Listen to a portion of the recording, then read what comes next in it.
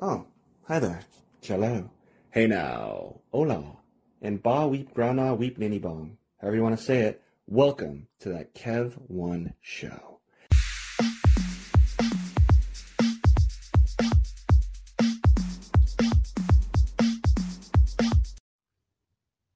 Well, I've said it before and I'll say it again. My next guest, you know from countless films and shows, but this time, my guest may be immortal because he's still got that youthful look, even though he's kind of playing Santa nowadays. But you've seen him in tons of franchises, from Matlock, The Fugitive, and U.S. Marshals, the same character. The World of Final Destination. He's harassed agents on like shows like Invisible Man, dealt with the dead in Bubba Hotep, and most of you probably recognize him from Rob Zombie's 3 from Hell, and as the Count in The Munsters. Now he's here to raise you up with his own production company in his own productions, such as Saint Nick of Bethlehem and the critically acclaimed Getting Grace, which made me cry the other night, and that's hard for me to do. Well, you may know him as well from the show Lost, but let's find Daniel Roebuck. Welcome to the show. I like what you did there. Hello, I'm so excited to be here. My gosh, look at this studio we're in. This is unbelievable. It's now, can we eat any of that food? Is that for all of us? Or? Yeah. The shrimp scampi, the pork fried rice. Yeah. I like that you have the prime rib. They're ready.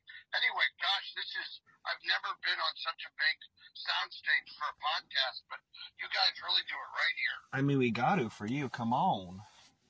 You've been Jay Leno. You've been Matlock Jr. You've been everywhere. Oh. I know. It's weird, isn't it, for a guy this is my dream. I could have, how would you even think that I spend my life loving Universal monsters and one day I was going to be one? That is wild. Yeah. I mean, I can't even imagine that. It's just, and I mean, your own action figure. My text today showed me he brought in a figure because he was a fan of your Munsters figure, which I guess they're not calling. Yeah, they're not calling Grandpa. Are they calling him the Count officially? I guess. Right? Well, yeah. He's not alive yet in our story. So he's not Grandpa, not Dracula. Yeah. Oh my God. What was that like? Becoming quote the Count in quote in the Munsters. I mean, like, my God. I mean, it was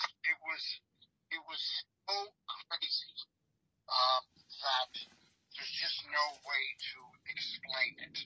Let me ask you a question. Mm-hmm. Can you edit your tape? Yeah. In post, yeah, for sure. Yeah. Then hold on 1 second. Don't go away. Oh, yeah. Mm-hmm.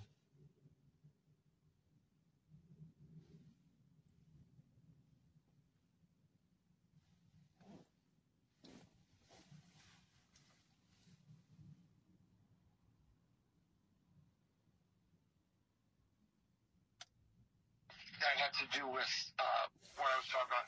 I had a kid who needed car help, and when I worked out, my car broke down. Oh no! What? I had to leave my car at this job. I can't even make it up. All right, so thank you. We can go back to the Munsters. Okay. Yeah. So look, one day I'm driving to a friend's wedding. I get a call from Rob Zombie. We're driving in Illinois. My wife is wearing a Lily Munster shirt. Yeah. As we're driving to this wedding, and then Rob Zombie's name comes up on the car. Like, answering that. Your phone's plugged in. Yeah. Dan, I wanted to ask if you would be part of a movie. Dude, Kevin, I was like, if you're punking me, this would be the meanest thing anyone's ever done. Oh my God. I couldn't even believe it. And then the worst thing was, I went into a gaggle of all of my dearest friends who I wanted to tell, and I couldn't. Just NDA, like even it was just like because it was so under wraps, or like was it just on? It was so under wraps. Yeah. It was, I think it was at 90% gonna happen. Oh, okay. And then we had COVID again. And we were going to go, and then we didn't go, and then we were going to go again, and we didn't go. I started thinking, crap, I know Hollywood at some point is just going to go, it's not worth it. Yeah. But you never know. Yeah, all of a sudden, like, oh, it's been too long. Now Timothy Chalamet's going to be the count. You're like, no. Right. Exactly right. So I saw someone today, by the way. We're talking about being uplifting. I like that you got put out positivity. Mm-hmm. So when the Munsters came out, there was so much crap talk about it, and people would say it's the worst thing I've ever seen. I didn't watch 2 minutes of it. Well, if you don't watch 2 minutes of it, then how could you know? then you're burning a book without reading it. But for whatever reason, they don't like his talent. They don't like his success. They don't like the fact that the guy could be a rock star and a filmmaker. They don't like the fact that his wife is gorgeous and talented and person. And all this evil permeates, right? Yeah. And even as we talk, I'll tell you a story in a bit about the Count and why that's even more personal to me. People saying, "What? These people don't deserve these parts. He only casts his friends." And even I would be like, I don't deserve this part. My whole life has been working toward this part. No one's worked harder to be Grandpa Munster than me. Is that maybe that's why you were so good? Because you were really a standout in it for sure. Like, you just couldn't take your eyes off. I was lucky enough. Look, I got to be the guy who was most like the guy in the TV show. Mm-hmm. Yeah. He had to be Lily, 30 years younger, and he had to be Herman from Newborn. So I was, and I'm, Al Lewis is from the Bronx. I'm from the Lehigh Valley. That's about 100 miles as a crow flies between the two, maybe 60 miles. We're the same shape, the same size. Like I put on his Grandpa Munster coat, and it fit fine. Really? The actual one? Whoa. Yeah, oh my gosh. Yeah. Yeah, I'll send you a picture of that. His from Munsters Go Home. So is that the character you'd want to play for Munsters since you grew up loving it, or would you want to be Herman, or would you want to be who? I auditioned to be Herman. Oh. But in reality, that's not how I would have ever been cast because of my size. I'm not, those actors who I know. By the way, I'm a guy. Here's something that no one else could say. I've worked with every Herman Munster. Really? I did a movie with Fred Gwynn. I did a movie with Ed Herman. I did a TV show with Sam McMurray. And, it's all meant to be. Yeah, it's all meant to be. But I'm getting to this to just say, on your, as you talk about stuff, they just announced, I think Andrew Garfield was going to be Frankenstein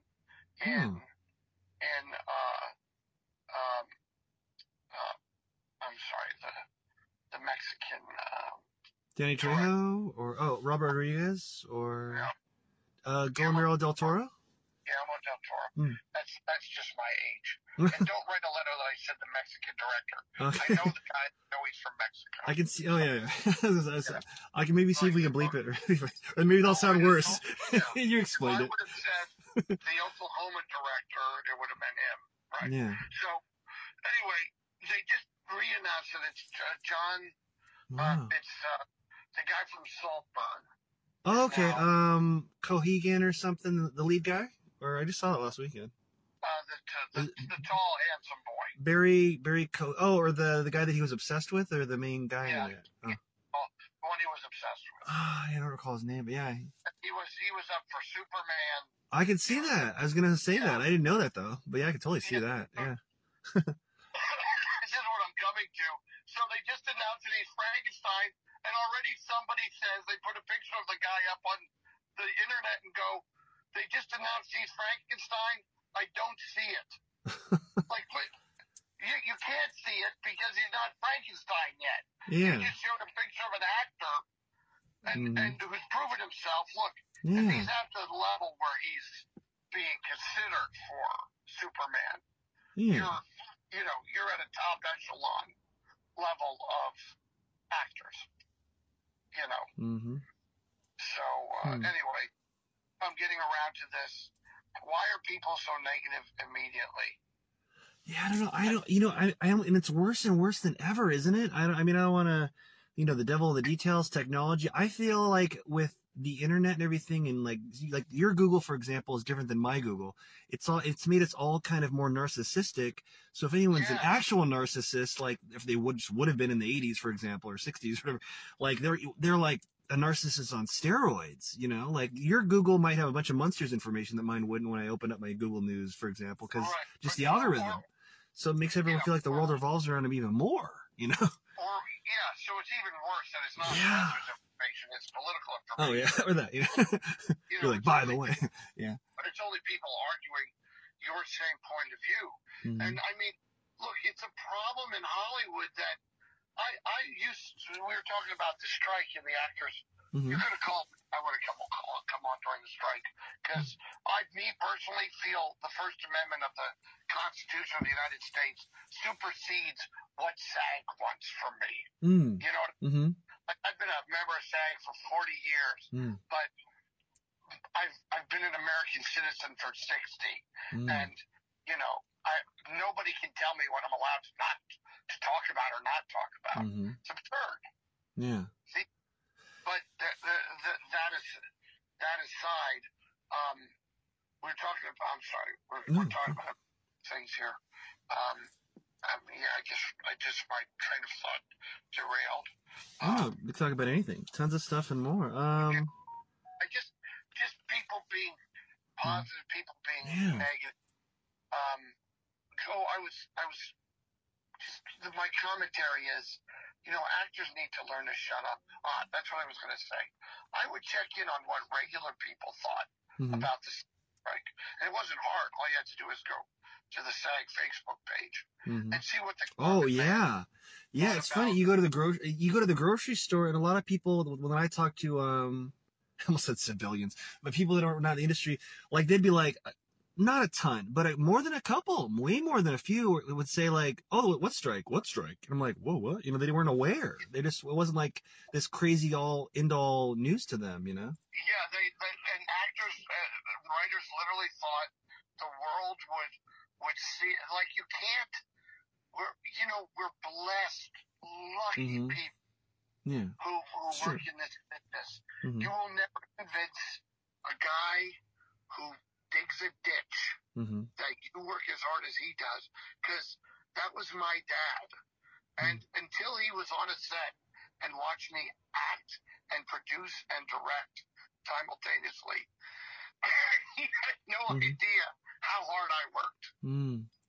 Because he dug ditches, and he knew how hard that was. But the common man during the SAG strike and the writer's strike, all they were saying was, good, you're not working. Yeah, you don't deserve to work. Yeah, you haven't entertained us for years. So nobody was on our side. Yeah, not by and large. Yeah, it's a good point. Yeah, nobody was on our side. So we've got to just remember the regular folk. They do tend to work harder than we do because they work every day when they can, and we work when we can. Yeah. So. I knew at least, I'm sure there's a ton, probably, I'm sure, but I know at least one actor that was a huge Netflix show he was on, and I think to this day, when I last talked to him, he had a day job, like delivering packages and stuff, just with the strike going on, and Right, so, and that's what they've reduced that guy to. We have to pay our bills. Regardless of our ideas of what kind of artist we are, if you're a family man, your responsibility is to your family. Beyond that, your responsibilities to yourself. You gotta take care of yourself. Yeah, and I never, they complain. Everybody complained about, the money. These guys make more money. Well, it's by the way, the writers make more money. Paid first. And I'm a writer too. And, nobody was screaming about showrunners making $150 million a year. They were mad that Bob Iger did. And, Bob Iger was because, he said terrible things. Yeah. Oh, it's just terrible. Let's direct this conversation. Oh, sure. Okay, well, more positivity. You're in charge. What? So, You're in yeah, charge. sure. So, speaking of positivity, so many countless roles. What do you get recognized from the most? I guess I'll add the caveat of in a positive way. I'm guessing they're all positive for the most part. Yeah, I mean, look. No one's throwing tomatoes at you if they didn't like Munsters, but people who loved it probably go up to you with the Munsters shirt or something, and they loved it, right? But what? Oh no, Yeah. those fans are the fans. No, nobody has. You've got to be like Quantum Leap once. A woman I remember saying to me in a grocery store, "You were so mean to your mother." Oh, like, that wasn't really me. That was just. Oh, that's always the best. Yeah. But it really depends on the age. Yeah. The sex and the race of the people. You have to have such a swath of different demographics coming up to you from Matlock or, Yeah, or the Disney Channel. Wow. It's countless things, yeah. For all those nice Matlock people, they're going to Jesus soon. Yeah. Put in a good word for you, maybe. Put in a good word for you. Can skip all. If that boy from Matlock comes, take care of him. Yeah. But then I have the Disney Channel kids. But I can see from the look, and I always try to help them. I say, "How old are you?" You're 24. Disney Channel. Sonny with a chance. Oh my God.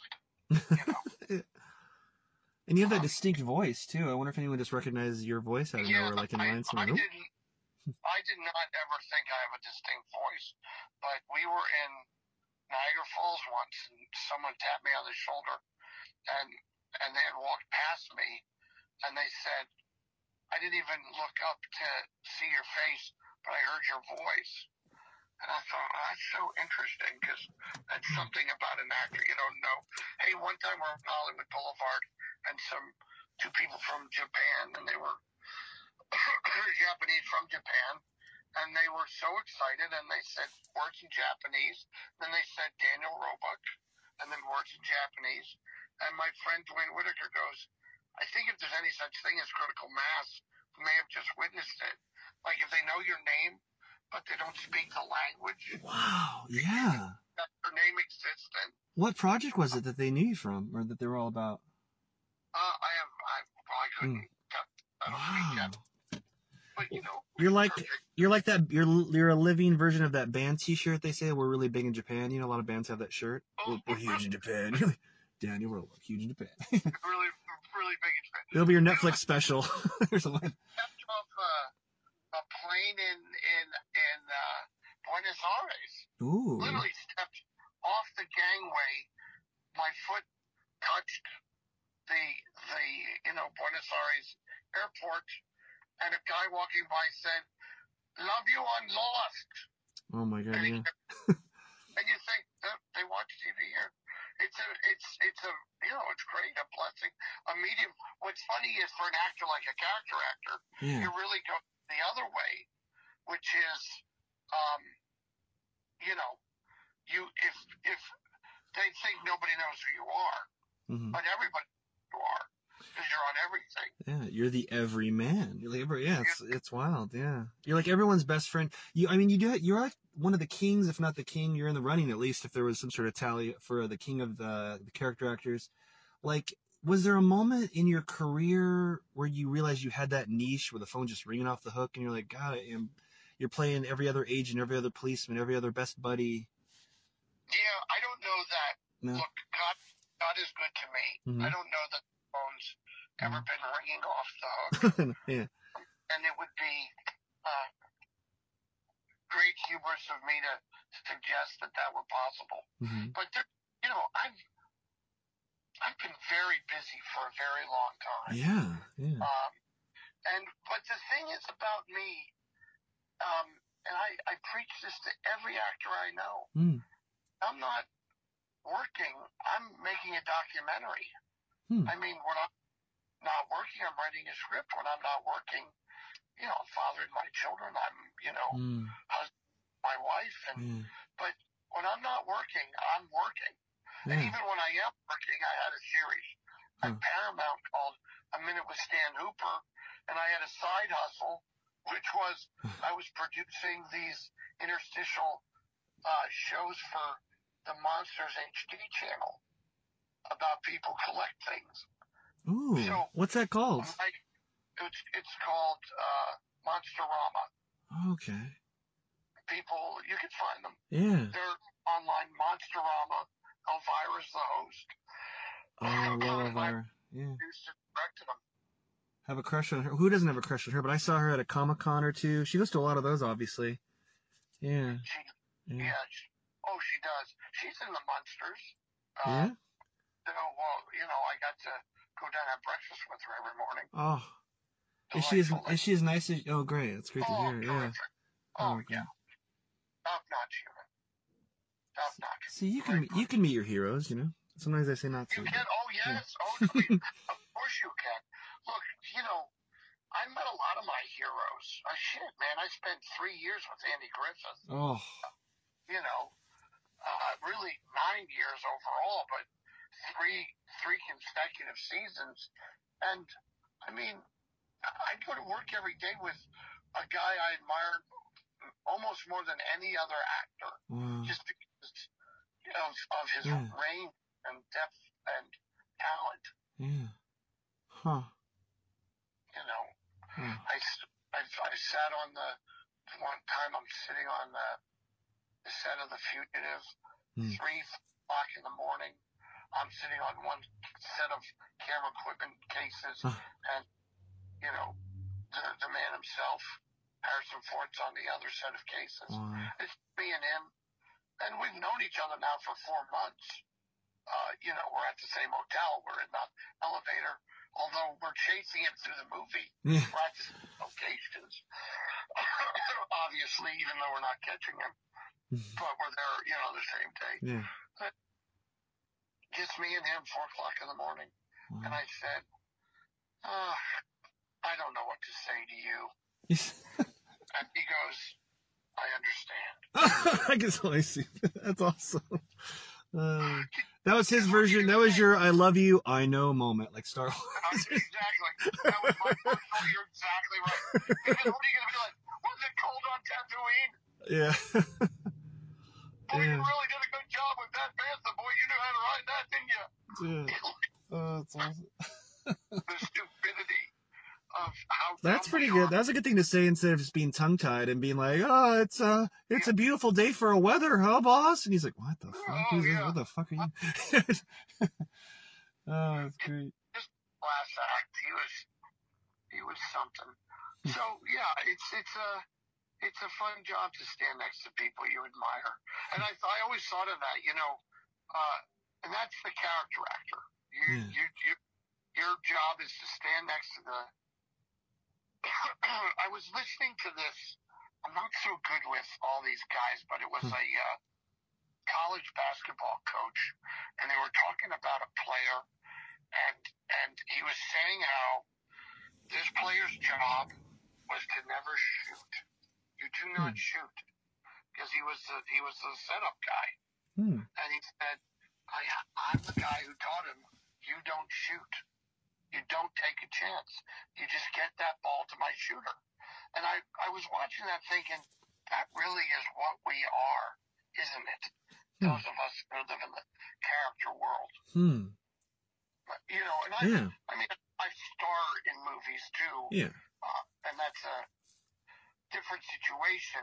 But if I'm in The Fugitive, I'm there to... Yeah. Next to Tommy Lee Jones.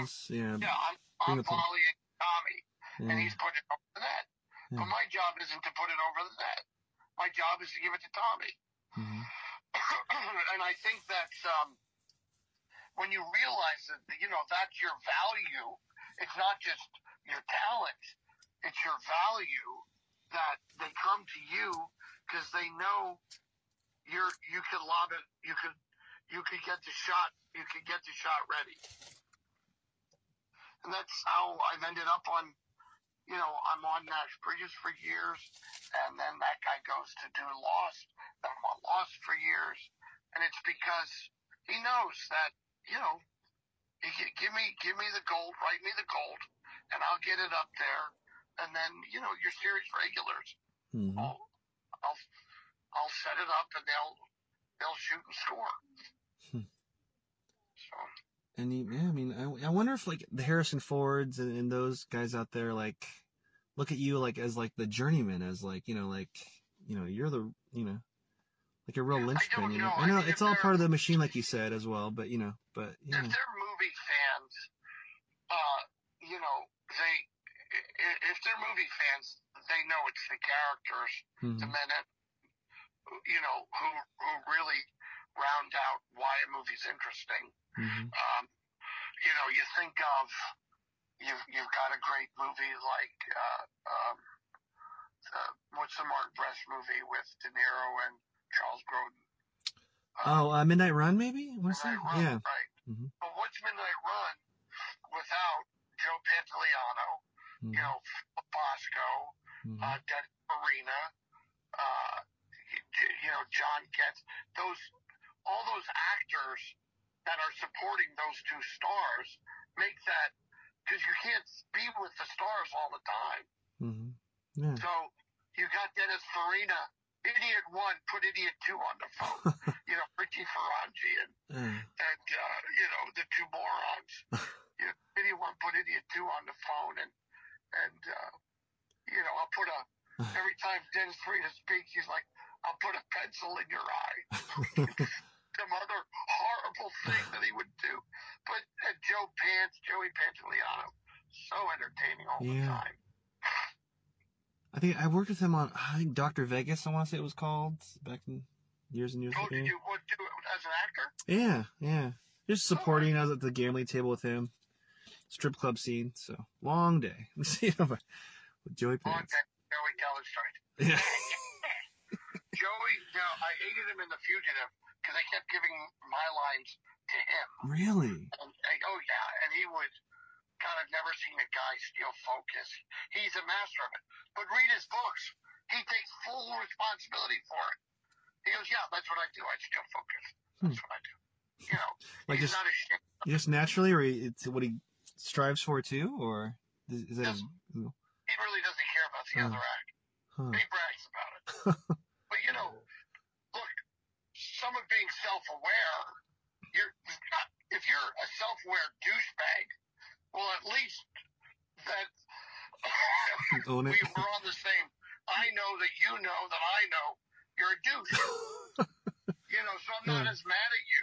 Yeah. And by the time we got this second movie, I was writing so many one-liners, I couldn't use them all. I go, Joey, do you need a joke? Yeah, what do you got? Okay. Those guys sure weren't friendly last night. That was my joke, because I gave to him, because I had the next joke that I wanted to use. So, that's how it turned. Anyway, character actors, it's all I ever really needed to be. Yeah. Probably. Now, was there ever a point in your career, like years and years ago or whenever, where you were like, I don't want to be, the guy next to the guy. I want to be the rogue cop. I want to be the bad guy. Or no? Were you always? It just wasn't. It wasn't in the stars. And I recognized that God's plan for me was to be the utility infielder. And you know what? I made a lot of money being the utility infielder. I put 2 kids through Catholic school and college. Just going to work every day, not complaining, always knowing my lines, always ready to ad-lib and improvise if something was necessary. Are you an improv a lot, or? Oh yeah. Oh yeah. Yeah, I always love adding a little something to my character. Just kind of makes it fit finally. You know what I mean? I don't have to if the director is really hardcore about the lines, but I love adding a little realism to it. You should. Look, I write and direct, and if an actor says to me, "I have an idea," believe me, I lean in and I say, "Tell me your idea," because they're also utility players, and I recognize their value. I don't have someone like March Deadline or Tim Goodwin on the set and not know Brett Anthony, not know Dwayne Whitaker. not know that these actors could bring something to it that I didn't foresee. But you know, like if you act for a living, or act, you know, if you just act, you know, you know where you can ad lib and where you can't.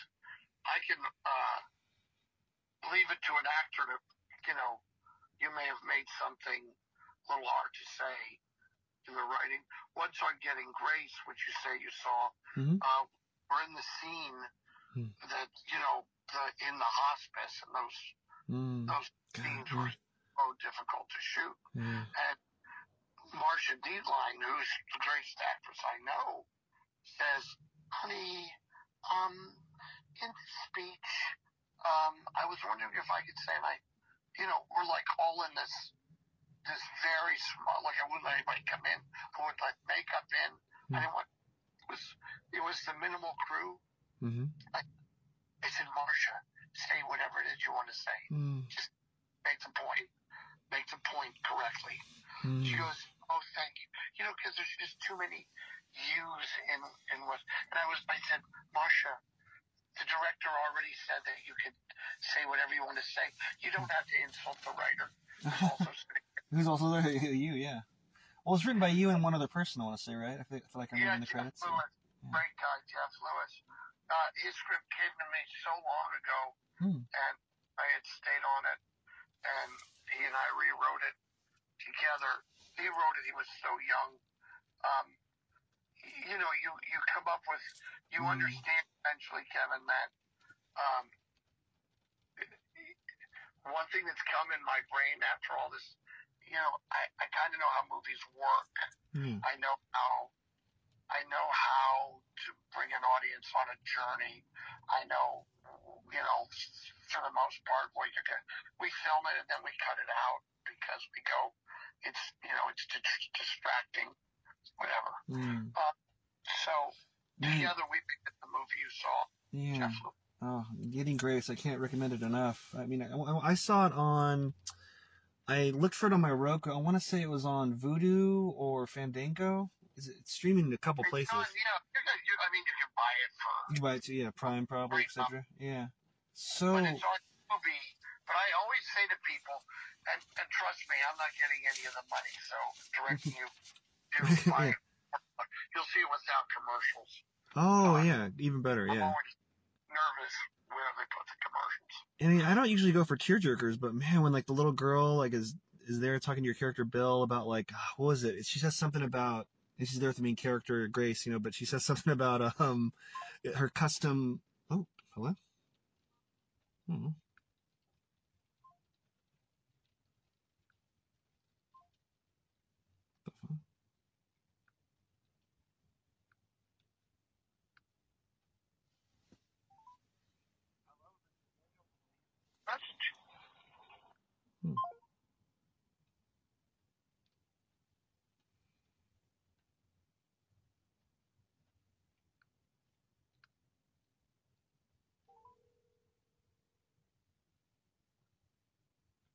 Hey, buddy. Hopefully that wasn't me. I'm so sorry. Oh, yeah, no problem. Yeah, I don't know. I'm not sure. So what were we talking about? So I can that in. Yeah. We're talking about, we can get right back to that part. Where were we on that part of the episode? Oh, Getting Grace. Like, I was saying, like, I don't usually go for tearjerkers, but when that little girl was talking about, to your character Bill about there's a lot of dark in her future and she wants a light in her casket and like an iPad or a DVD player. Oh my gosh. It's waterworks.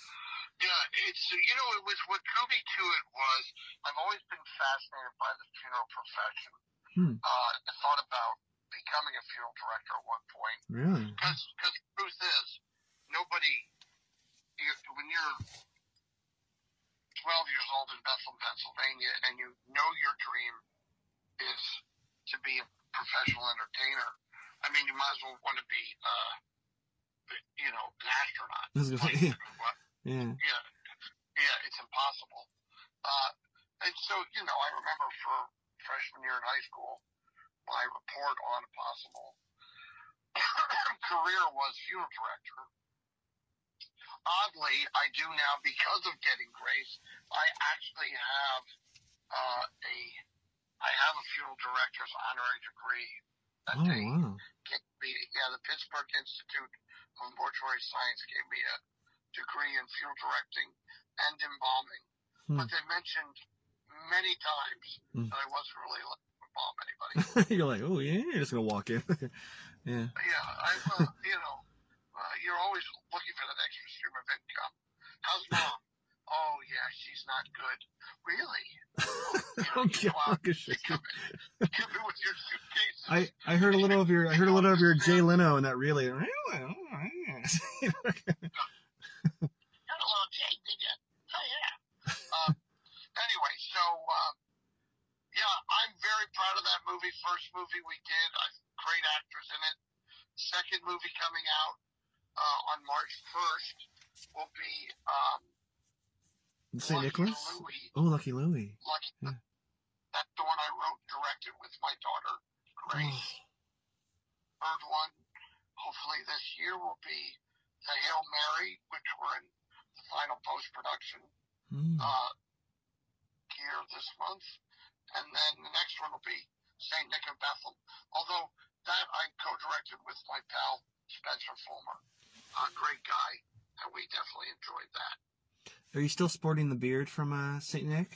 The great beard? No, I've got a very weird, I had to take the beard off because I went from playing St. Nick to playing Ebenezer Scrooge. Whoa, okay. I did that live, on stage at the Andy Griffith Playhouse, which is in Mount Airy, North Carolina, where Andy lived. It's the same stage he performed on. So I did that. I had to shave it for that. Did you have the Ebenezer Scrooge chops, or were you just clean shaven, or? We'll send you some pictures. It was an adaptation I've done with another fella, Ted, and I kind of overwrote his script. He's passed on. But in our version, it starts on the streets of London with our character witnessing events, and then he has an interaction with a young boy, and the young boy reveals, I say, "God bless you, boy," and he says, "God bless us all, Mr. Dickens."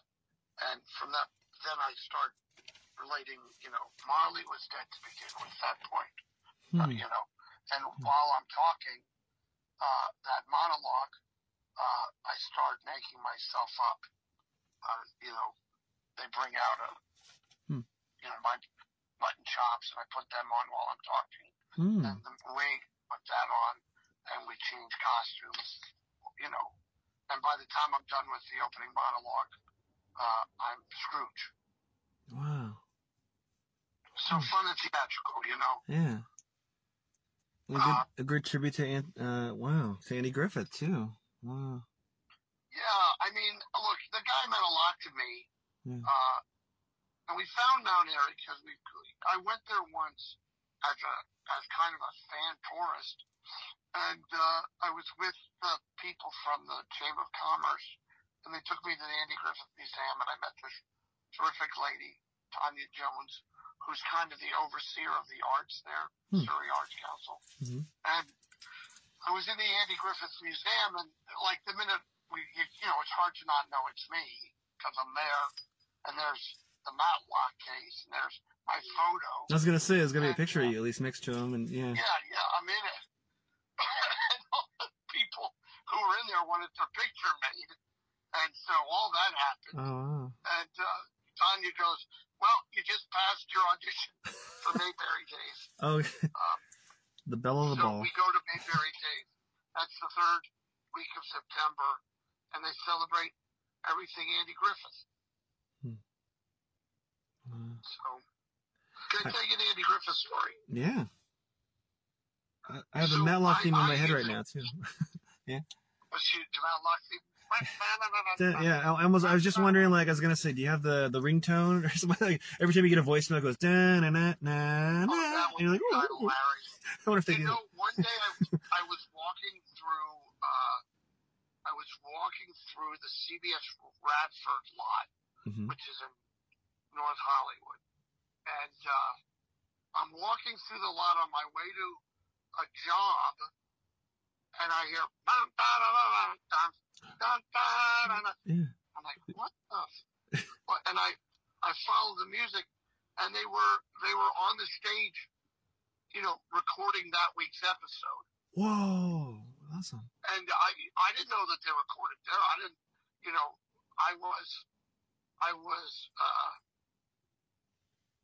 this was before I was a regular, if I remember correctly. Because you played different roles on it, didn't you, technically? Or I did. I played different characters throughout. Played 4 different people. That's so funny. But then I got to go in and watch a little of that. So there's a play, which was also a movie, and it was a TV show called,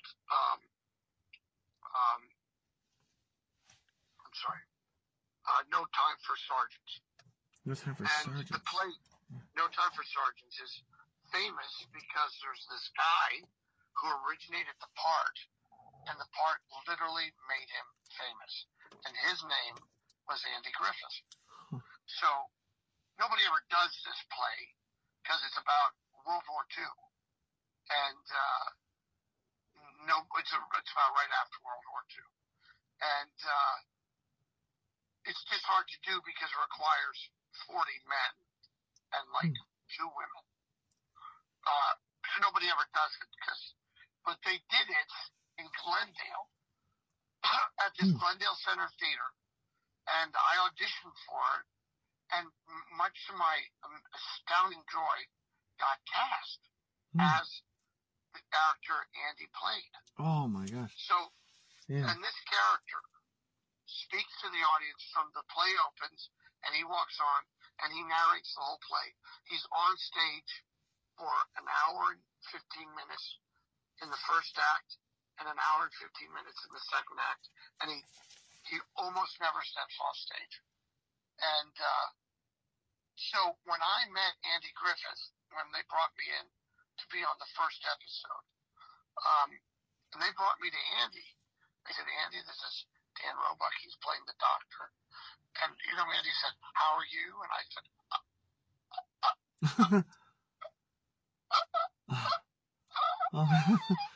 I couldn't even, this was before I met Harrison Ford, but let's say it's like your role model. It's like almost one of the reasons you got into acting in a way, right? Or pretty close. I had known, I had worked with Dennis Hopper. The good news about Dennis, I was too stupid to know, how lucky I was with that. But with this, I knew I was standing next to, a genius. Like living gold. So, yeah. So I finally squeaked out, and I said, it's so nice to me. I just did No Time for Sergeants. And Andy turned to me and said, you did No Time for Sergeants. He goes, who'd you play? I said, Will Stockdale. You played Will Stockdale? He played Will Stockdale. And he goes, everybody. He played, now, and that's, do you know who played that part? I did. In the play, and in the movie, and in the TV show. And he played the part I played. And so, then we had our scene. And then the next day, the director says to me at craft service, he says, I don't know what happened yesterday. He goes, but the old man wants you to be a series regular. Whoa. And you were just a doctor for an episode or something, right? Or I had one scene with him. Huh. In the scene, I know what happened. I know from an actor's point of view, and he and I'll be honest with you, we never discussed this. But what happened was when we did the rehearsal, he said, he goes, I have a pain right here. And he pointed, to his right belly. And I was like, well, I don't know, it doesn't seem. So that's how we did it. When he did the first take, he said, when we came back after they lit it, he said, I have a pain right here. And he pointed below his belt line. And I was like, and I grabbed his belt, and I pulled it out, and I shoved my hand into where he pointed. Yeah. And he did his little thing. I don't even think it's in the show, but it was in the take. It was in the first take. Yeah. And what the director really said was, I don't know what you did with your hand down his pants yesterday, but he wants you on the show. That was the joke he made. Now, this is the other thing. Who's the director? Tony Mortante, A-Rap from West Side Story. Wow. Just the director of the show. Did he direct a lot of them, or just that? He directed a number of them. He never directed one after that I was on. I did track him down, by the way, because he had a new book out, and I found him online, and I wrote him an email that said, you don't know this, but you blessing me by putting me in that first episode turned into 3 years on the show. Like, that's unbelievable. That's a gift you can't even make up. Yeah, the fact that you're playing different characters, it'd be frowned upon nowadays with binging. So it's like a really, it's miraculous. It's very miraculous, it's wild, yeah. Dude, they wouldn't even let me be on CSI. There was a 7-year moratorium. If you were on CSI, you could be on CSI again for 7 years.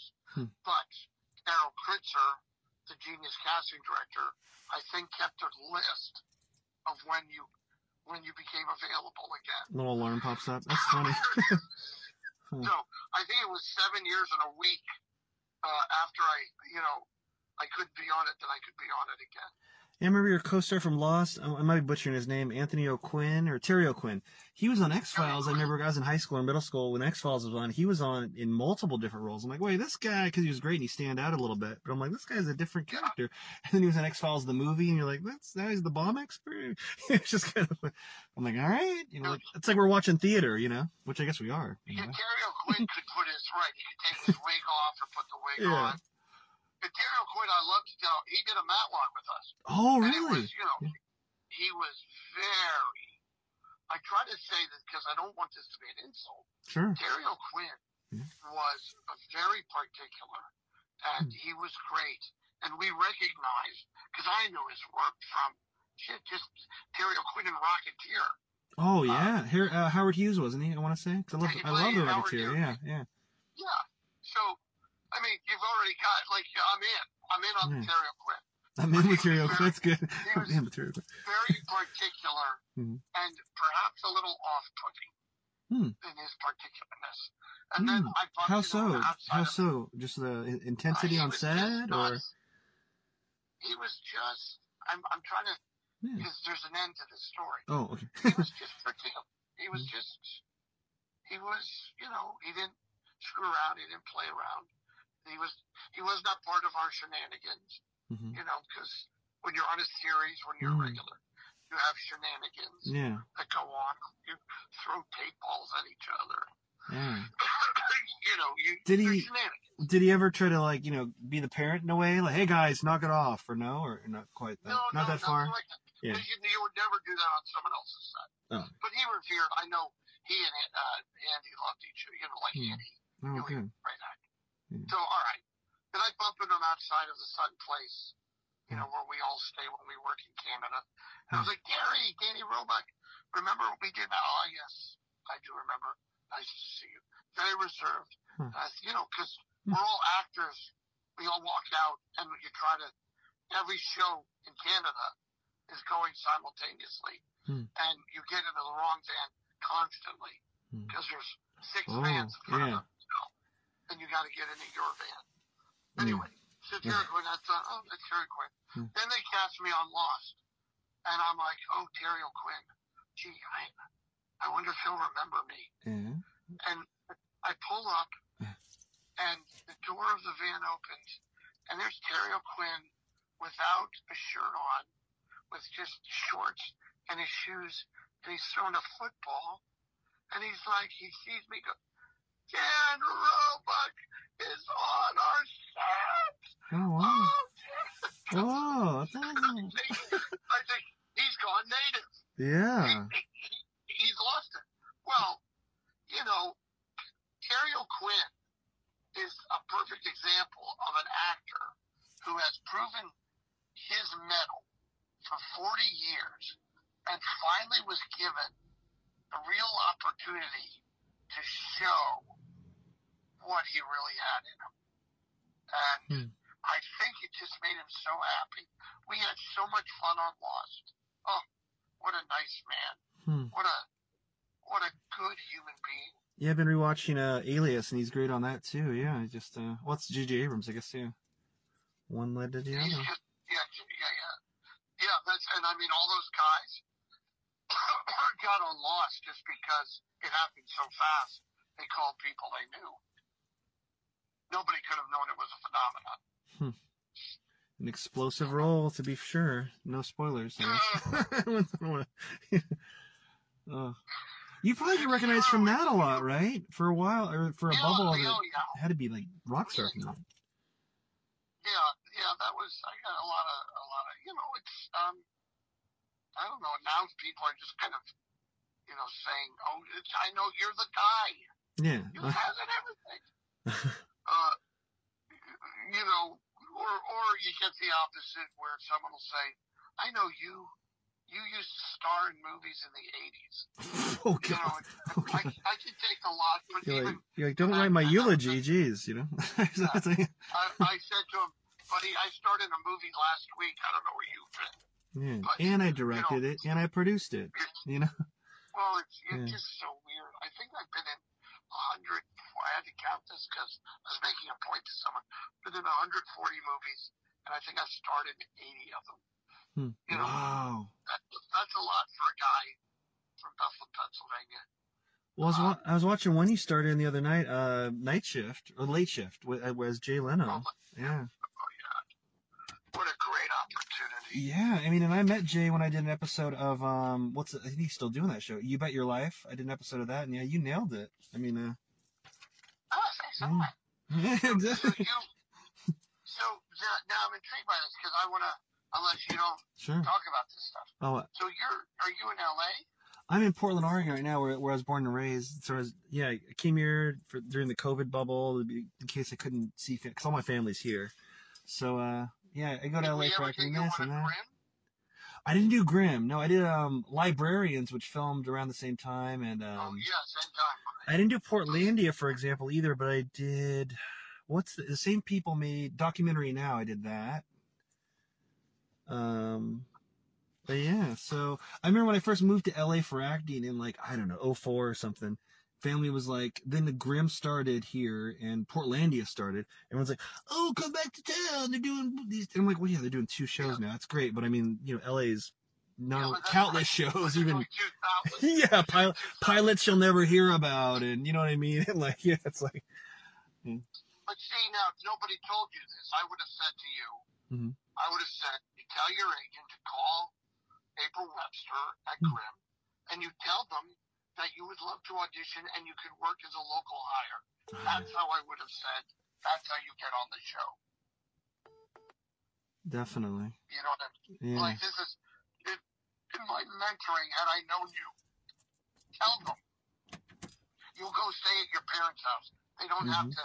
They don't have to get you a hotel because that's $300 a night. I should have, and I tell you what, I really should have, because I kind of did that once when I was here for, must have been Christmas or something, or maybe something like that, and I looked on Casting Frontier, where the casting place, and they were doing a Cold Case Files here in Scappoose, Oregon, which I never heard about before I auditioned for and booked it.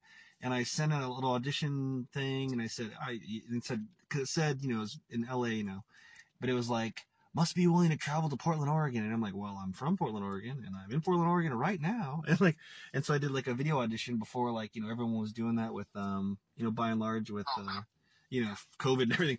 And so, I booked it, and I was a creepy killer for Cold Case Files. I can tell you, I'm sure you were the best actor audition, but it made a difference to them. That they were like, no, he's there. We don't. I mean. And I'm on Casting Frontier. I'm not just someone at Dunkin' Donuts in Portland going, hey, what? Oh, casting donuts? Yeah. So, yeah, you always have to, try to figure out what the best shot is. I've been working on a book. COVID kind of changed it all, but it's called The Audition is the Job and Other Truths that I've learned in the Land of Make-Believe. Especially a book for actors about, we worry about everything, but the only thing that gets us the job is the audition. And there's so much misinformation about how to audition. That's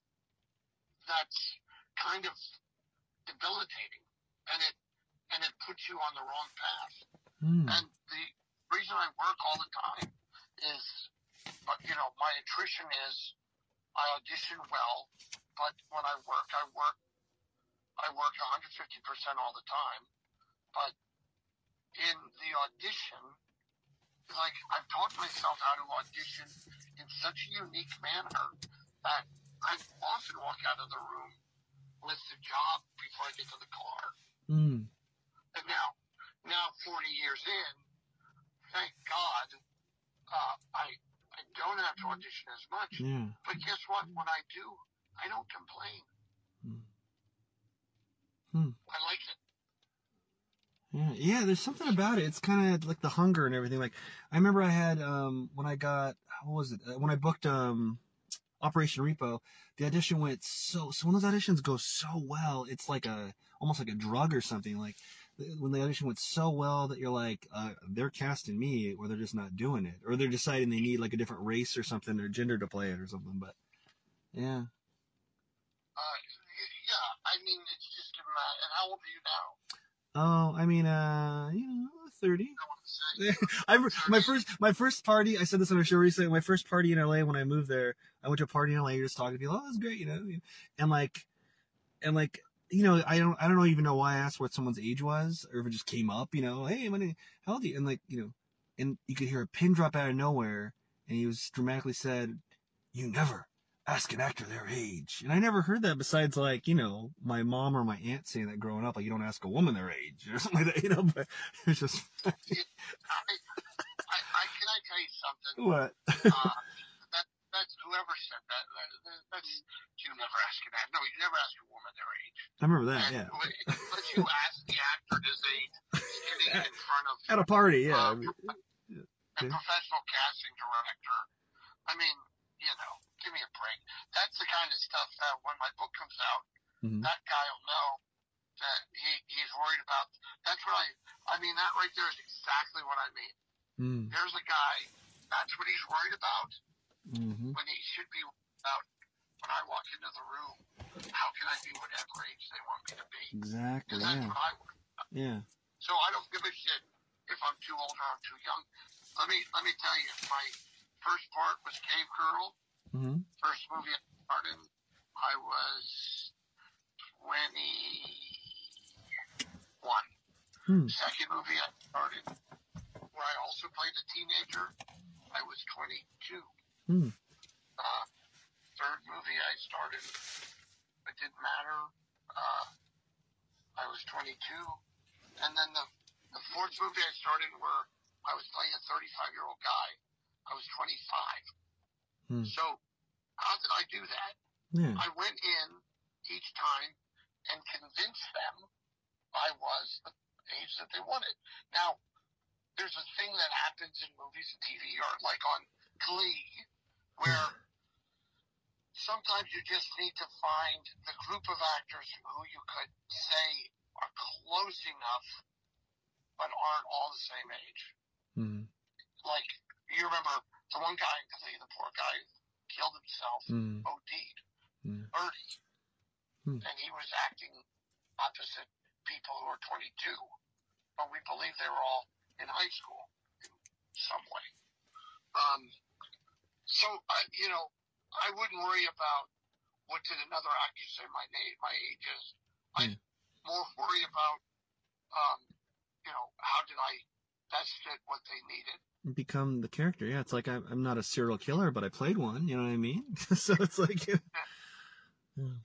there's a great example for, imagine my first movie was Cave Girl. If director of River's Edge and seen Cave Girl, River's Edge would not have been my second movie. Really? But Yeah. when I went to the audition for River's Edge, when I was 21 years old, I greased my hair down. I minimized my forehead. I put on some army jacket. I stopped at 7-Eleven and I bought 2 bottles of booze, of beer. And I walked into the office when they called me in. I mean, nobody knows who I am. And she goes, Daniel Roebuck. And I walked in and I walked past the chair that was sitting in the middle of the room. And I walked over to a wall and I slid down the wall and I opened the beer and I took a sip and I said, go ahead. And the director, grabbed the camera, which was like grabbing a Volkswagen in 1986. Isn't that crazy? Yeah. And she started reading, and as far as he knew, I was that guy. And when I was done, I pulled out the other beer. I said, here, you can have this one. And I left. And, I had to stave off. Chris Penn wanted the part. And they almost gave it to him. Wow. But they gave it to me. Huh. And it was only because I didn't go in there and say, hello, I'm Dan Roebuck. Yeah. I'm going to be in your movie.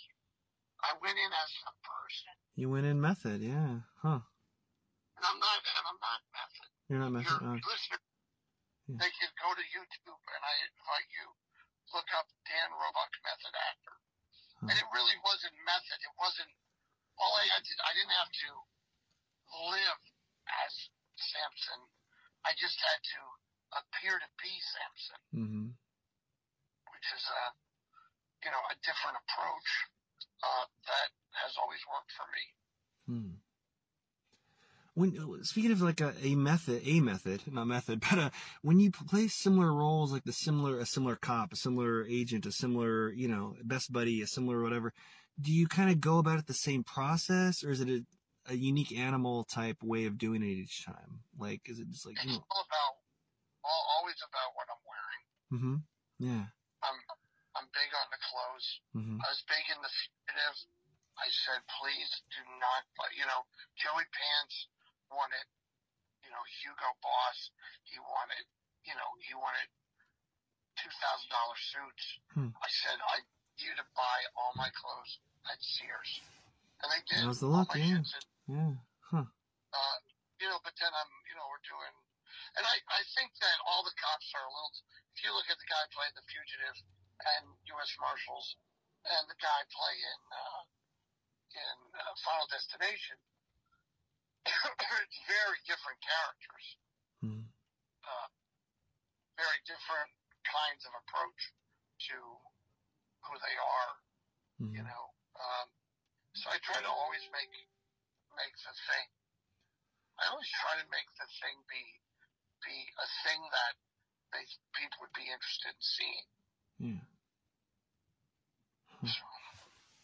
So it starts with the clothes, not the makeup chair per se for you, huh? Or... Well, the clothes and the makeup are part of the clothes. Yeah. For the Fugitive audition, I dressed exactly like I look in the movie, and I glued on mustache. And when they cast me, the first thing they said was, "Don't shave your mustache." Well, I glued it on 5 minutes before I left the house. Oh. So that's wow. They had to put You're like a spy with all the mustaches. Wow. Well, it's funny how I've done this a long time. I want to tell you something.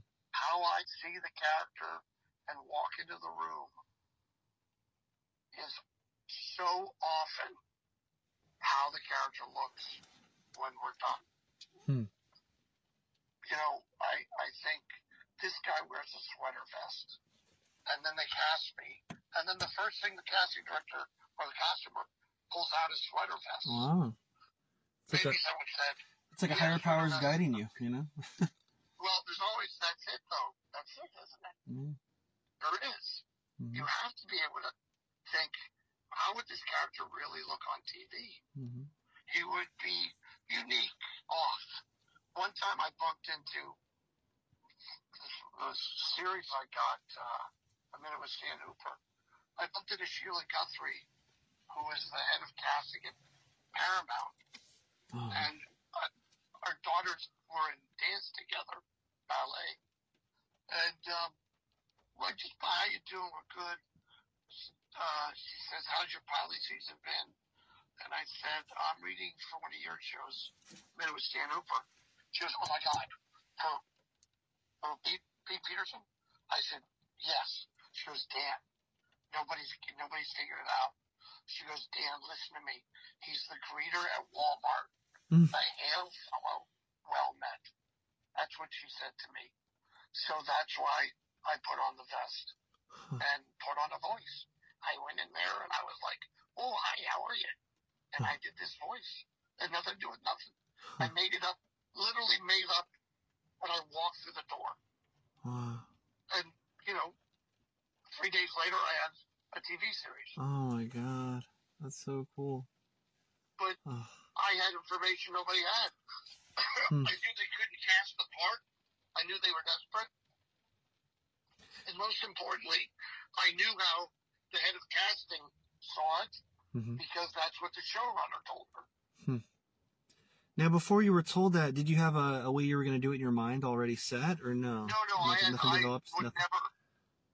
Yeah, so if I knew, like I bumped into her on a Friday or Saturday, but I knew I had the audition on the Monday, I wouldn't have really pulled it out to work on it until Monday. And I would know if it was 10 pages of dialogue that I would give myself an hour to learn it. And if it was 5 pages, I'd give myself 40 minutes to learn it. And I wouldn't overthink anything. Because, God leaves a lot, in what we do when we're not doing something is a whole nother life, Like when you're walking from the toilet to the sit down and watch TV, you're not thinking about whatever that stuff is in between, but you're still alive, and maybe you straighten a picture, or maybe you go, I want a little piece of cheese, and you go get yourself cheese. But, you don't want to create the whole entirety of the thing, because then there's no spontaneity.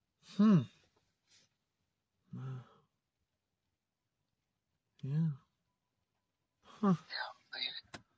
And by the way, the only guy who knows this is the guy who's been in 300 things. Because if you've been in 10 things, you don't know it yet. Yeah. In the second movie, I had to do monologues acting against Dennis Hopper.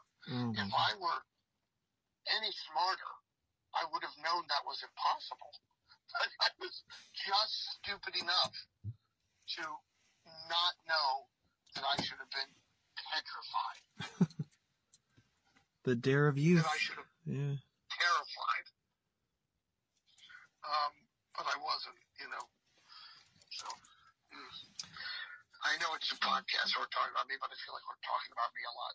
No, it's, oh my God. Well, I mean, you've done so much. You survived the industry, the Dennis freaking Hopper, to Lost. And with so many jumps in the industry, like eras-wise with technology and such, is there a dream director you haven't worked with, or a role that you haven't got to play yet?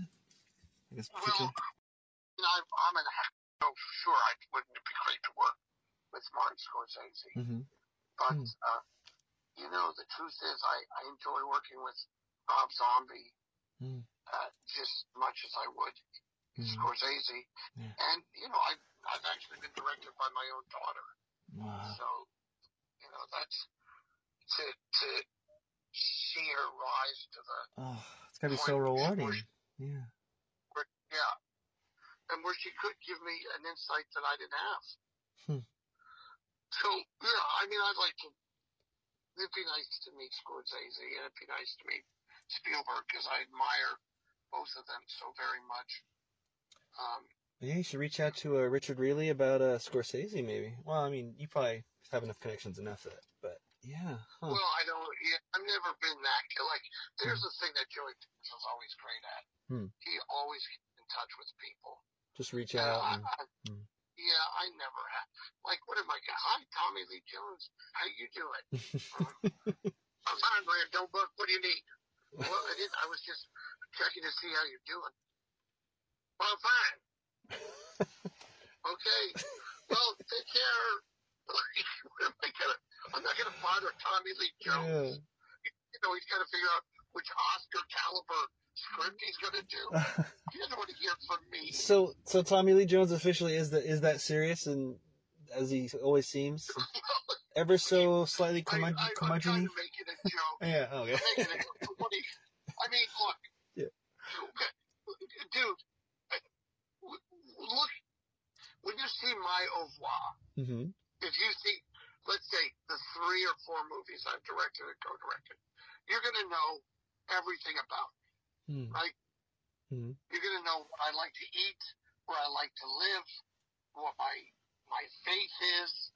Hopefully I've done a good enough job that no one will know what my politics are, because I don't want anybody to ever know what my politics are, because this was business. Yeah, and you don't want to split your fan base or. No, you're an idiot to do so. Yeah. But I'm very forthright about faith. Anyway,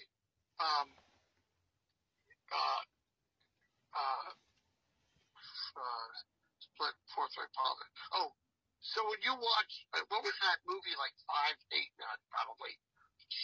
what was it? 10 years ago? The movie where he played the guy who had to take the 3 crazy women across country. Oh, God, did you ever see this? I don't recall. I mean, I remember the trailer and stuff. Yeah. With and it was like at least 10 years ago, right? I want to say, right? Yeah. It's a lovely woman and 3 crazy women, and you watch the movie, you're like, oh God, it gets worse and worse and worse and worse, and nobody's laughing or smiling because it's horrible by the end. It's beyond horror. It's beyond horror. But I think Tommy Lee Jones could make any movie he wants to make, and that's what he wants to make.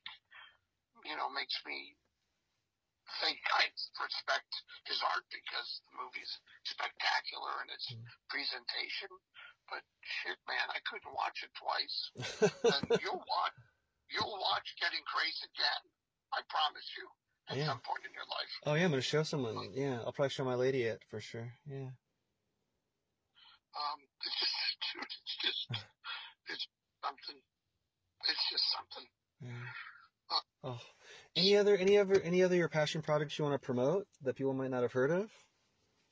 Well, I would please invite people to go to a channelofpeace.org, and there they can see a lot of what's coming up. And follow me on Facebook, Mr. Daniel Roebuck. I'm trying to be better at Instagram. I do believe that TikTok is doing more to erode our civility and our togetherness than any other thing. And our attention span and focus, and really. Yeah, I mean, try making a movie for somebody who can only see things for a minute. Yeah, what was that? Where there was some studio, right, that was going to do that, but then COVID happened where people needed more of their time filled. Was it Quibi or something? Or they were going to make 5-minute shows or 10-minute movies or something, right? It was a terrible idea. But they had a bunch of stars in it. Millions of dollars in and it failed. And there was even a few on there. A what? On Quibi. Sorry. They did a version of The Fugitive. Oh yeah, with the guy, I didn't see it. I think I'm thinking of the right project, where the guy who won an Oscar for he was after one of the Hemsworth brothers, right? Was it kind of like The Fugitive, or? Yes, I thought it was Keith Sutherland. Yeah. May have been whatever. I mean, it was made for Quibi. It was like, why would you know, it's like watching a big movie, but on your phone. Yeah, and what was their idea? Just like, oh, you're waiting in line at the bank, or you're at a red light, and you're gonna watch a 30-second episode? Is that what I mean? Where they were really screwy is everybody has Netflix because they watch their mom and dad's Netflix. Yeah. They thought kids want to see The Fugitive. No, kids want to watch Jedi Fallen Order. Yeah. Man. You know? So, they had that wrong. So yes, please, people, if they would go to that. But we got a lot of good stuff coming out, and I've got a great part in a great horror movie coming out also that I'm not at liberty to talk about. Oh, NDAs are just they're just at that point where you just can't quite talk about it. Cool. Yeah, just can't talk about it. But it's joining another horror franchise. Oh. And it's joining with a great role. You wouldn't be able to say if it's Universal or not, right? Not Universal Monsters related, or? I wish. But it'll be good for fans of modern horror. Oh, okay. How's that for? Yeah. And hopefully there'll be another Star Wars Jedi Fallen Order sequel. And more and more to come. I got a very busy year ahead of me. Very cool, man. I know it. I mean, the talent's there. Man, well, Daniel, we've probably taken enough of your time. I don't want you to fall asleep or do you on there for a second, but... No, I've got to do what, I got to go from talking about this special, unique, magical world I get to act in and work in to the world I live in. I got to go get my car. Wow. Oh, my gosh. And you have how many kids do you have at home still, too? I have 2 kids, not at home. Oh, okay. Buster and Grace. Grace, the director. Hey, speaking of Grace, was the name Getting Grace inspired by your daughter's name? Did you have that input? Absolutely. The character's name was always Grace, but the movie I initially was given was called Bending Spoons. But from that scene, from that great scene with the author. Oh wow. In the actual movie, there's a story about one teacher saying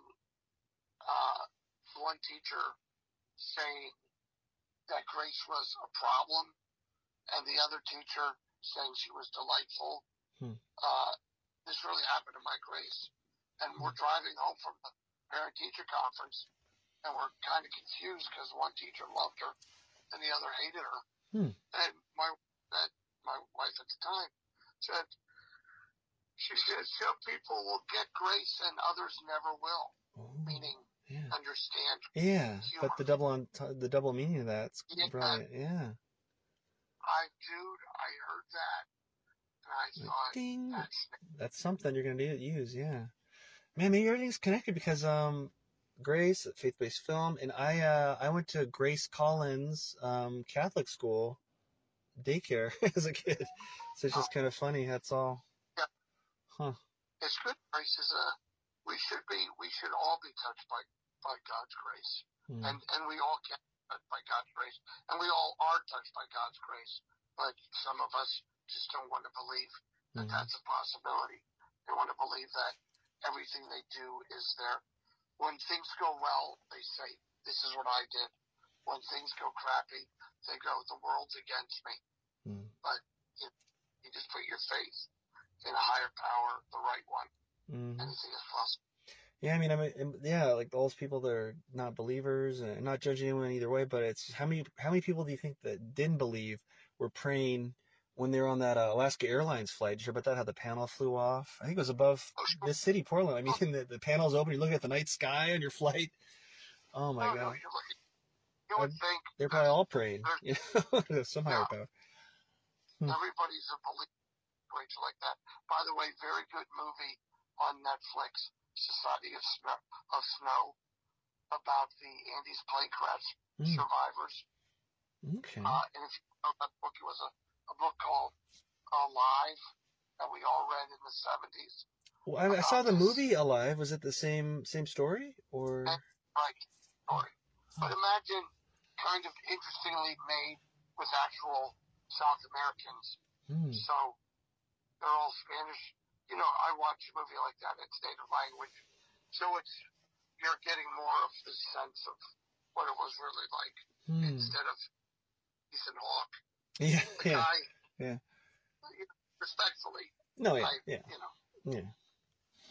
Sometimes you take a shot. By the way, when they made that movie, and I was the right size and shape of Nando Parado, who is the hero of the story that Ethan Hawke played in the movie. I went to read to be one of the pilots to Frank Marshall in the audition and said, "Is there any chance you'd let me read for Nando?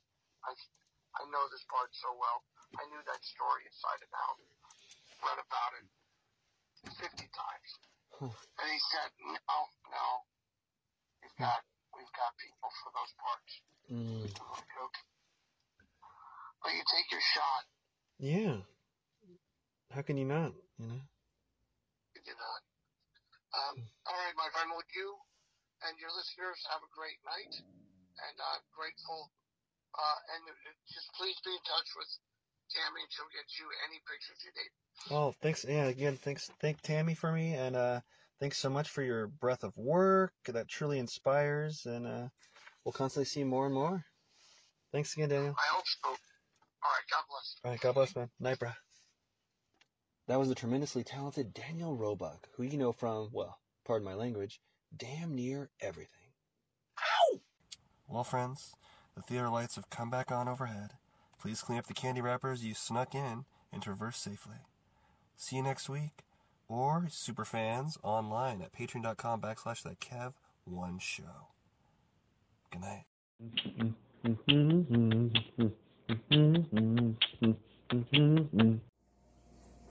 This portion of That Kev 1 Show is supported by Bohemian Dream Gifts, made with organic and natural oils that nourish and hydrate your skin. Man, I don't know if it's the weather outside or the gym that was killing my skin, because my right elbow on the, it itched like the Dickens, like I was becoming like the lizard from Marvel Comics. I think it's that machine where you put your elbow in and do the lifts, you know, for the bicep. But I was itching my skin like crazy during, well, I won't say who because I don't want them associated with rough skin, with one of our guests here in the near future here. But my right elbow was getting ashy and coming up, getting red and irritated. Anyway, I used some of the promotional cookie dough body oil from Bohemian Dream Gifts that they gave us, and my skin, I'm not kidding, came back. I can vouch for that one. The cookie dough oil baby body oil, the cookie dough body oil brought my skin back to life like an Evanescence song. I'm not kidding. My skin is smooth and happy again. 100%. You can buy cookie dough oil on Etsy at the Bohemian Dream Gifts shop. Check out their other stuff as well, but that's one that I swear by now. And as soon as my promotional one runs out, I'm going to order some myself. So go to Etsy and visit the Bohemian Dream Gifts shop today. What's better than your favorite talk show? Well, maybe homemade delicious food, cold beer, or a drink of your choosing in a comfortable atmosphere. Well, look no further than the Boulevard Tap House for the world-famous fish and chips, seafood, all-around delicious menu of pizza, all kinds of food, wings, steak bites, anything you can imagine when you want to watch the big game or catch some live jazz if you pick the right night. Open 7 days a week. Go to boulevardtaphouse.com right now. I like to go to their Terwilliger Curve location. That's the home location for their not only their fish and chips, and they knew that they always used to give me Caesar chicken salad and wine. They kind of made jokes and made fun of me of that. My favorite food there now might just be the brand new Mark Kevin. That's a margarita pizza named after me. Don't know if they do it because I'm Italian or what, but I had it, and it is delicious and, dare I say, nutritious. Anyway, friends, go on in, have a great time. When you're there, you truly are family. No cap. Enjoy the Boulevard Tap House today.